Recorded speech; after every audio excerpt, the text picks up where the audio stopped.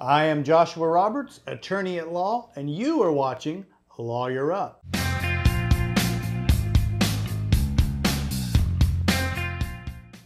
Today we're going to be talking about the Paycheck Protection Program Flexibility Act that was just signed into law. And this is big news for small business, because this means that almost all of those PPP loans are going to be converted into grants and are going to be forgivable for almost every business that received this type of loan. So we've got big news to share today. As always, remember to like. If you got a question or something to say, comment below and share this on social media. If you know an owner of a small business that got one of these loans, share this with them because it's big news. And don't forget to subscribe to the channel for all the up-to-date legal information you need to know. Now, most people recall that the CARES Act was a coronavirus stimulus package that was signed into law by President Trump at the end of March of 2020. And one of the major components of the CARES Act was this PPP program, or this Paycheck Protection Program.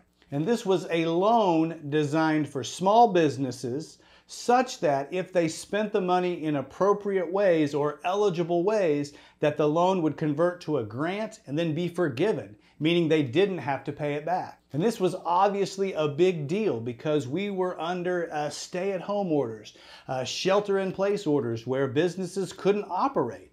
And so in order to continue on into the future, it was necessary that Congress appropriate this money and get it to small businesses who desperately needed it. So over 2 waves of funding, Congress has appropriated over $600 billion to be doled out to small businesses across the United States. And to date, over 4.4 million businesses have taken advantage of this program. So it is a big deal and absolutely essential for saving small businesses in the United States. Now let's go over the timeline just briefly. If you'll remember, about mid-March is when we were hit with all of these shelter-in-place orders, these stay-at-home orders, and basically the country shut down in a lot of places. That obviously created big problems.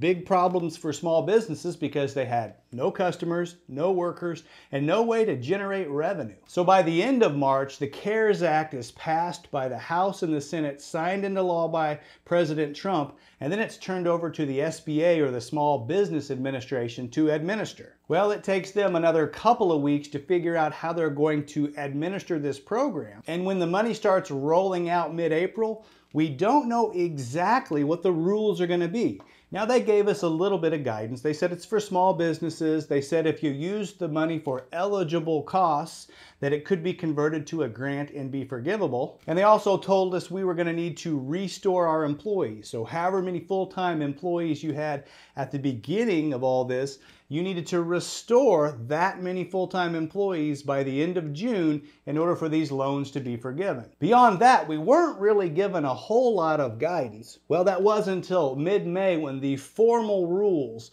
for loan forgiveness for the PPP program were rolled out. And they were surprising to some. Now, the formal requirements included, number one, you had to be a small business, and they defined this as less than 500 employees at any given location. And most people knew that was going to be the requirement up front. So the small business requirement wasn't that big of a deal. The second requirement for loan forgiveness was that the money had to be spent on eligible costs.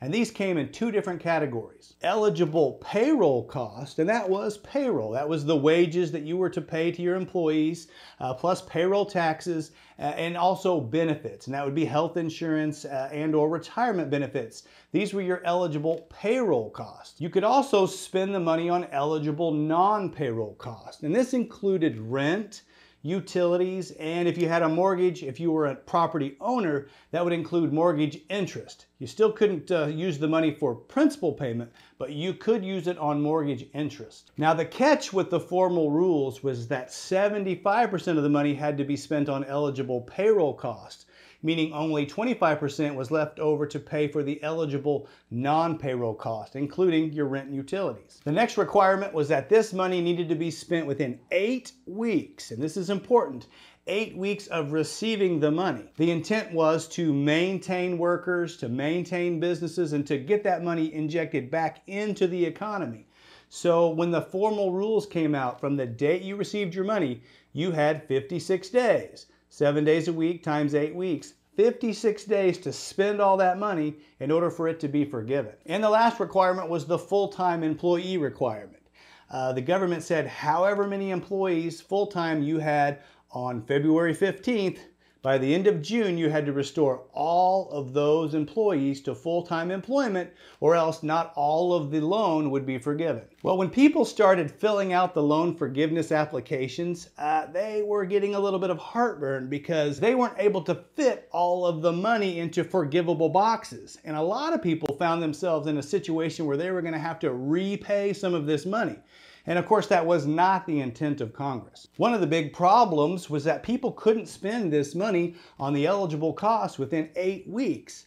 Now, it made a lot of sense if everything was running full tilt, but we weren't. There were stay-at-home orders.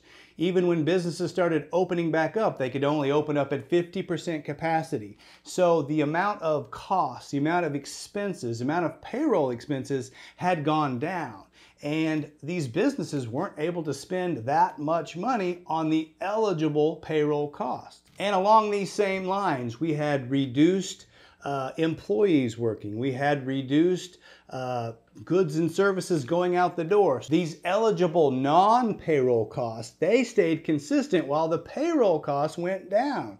So that was making the 75-25 split very difficult to do. The rent and the utility part was exceeding 25% of the costs during the 8-week time period. The next problem small businesses were having was trying to get into a position where they could restore their full-time employees by the end of June.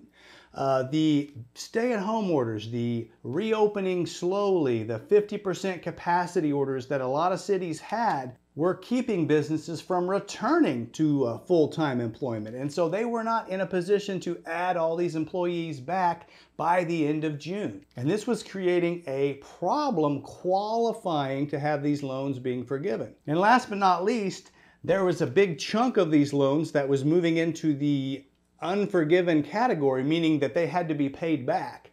And all of these loans had to be paid back within 2 years. Now, there was a 6-month grace period built in, so essentially these loans were going to need to be paid back within 18 months. And that was causing a lot of business owners a lot of heartache because they weren't able to even reopen fully yet. So there were a lot of problems once the formal rules came out in mid-May about the repayment of these PPP loans. So what's the solution? Well, Congress got together and they did what Congress should do, and it's fix problems. So at the beginning of May, they passed the PPP Flexibility Act, and it addressed these problems. The first thing it did was expand the time period you had to use the money for the eligible costs.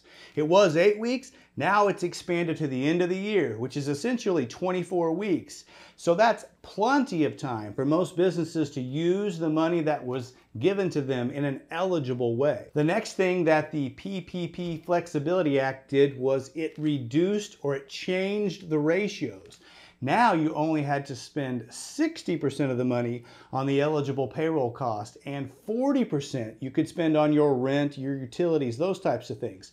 This was more in line with what the businesses were incurring, given that they couldn't open up and operate full tilt at 100%. The Flexibility Act also extended the period of time that these businesses had to restore all of their full-time employees. It was clear that the coronavirus issues were going to extend well past the end of June.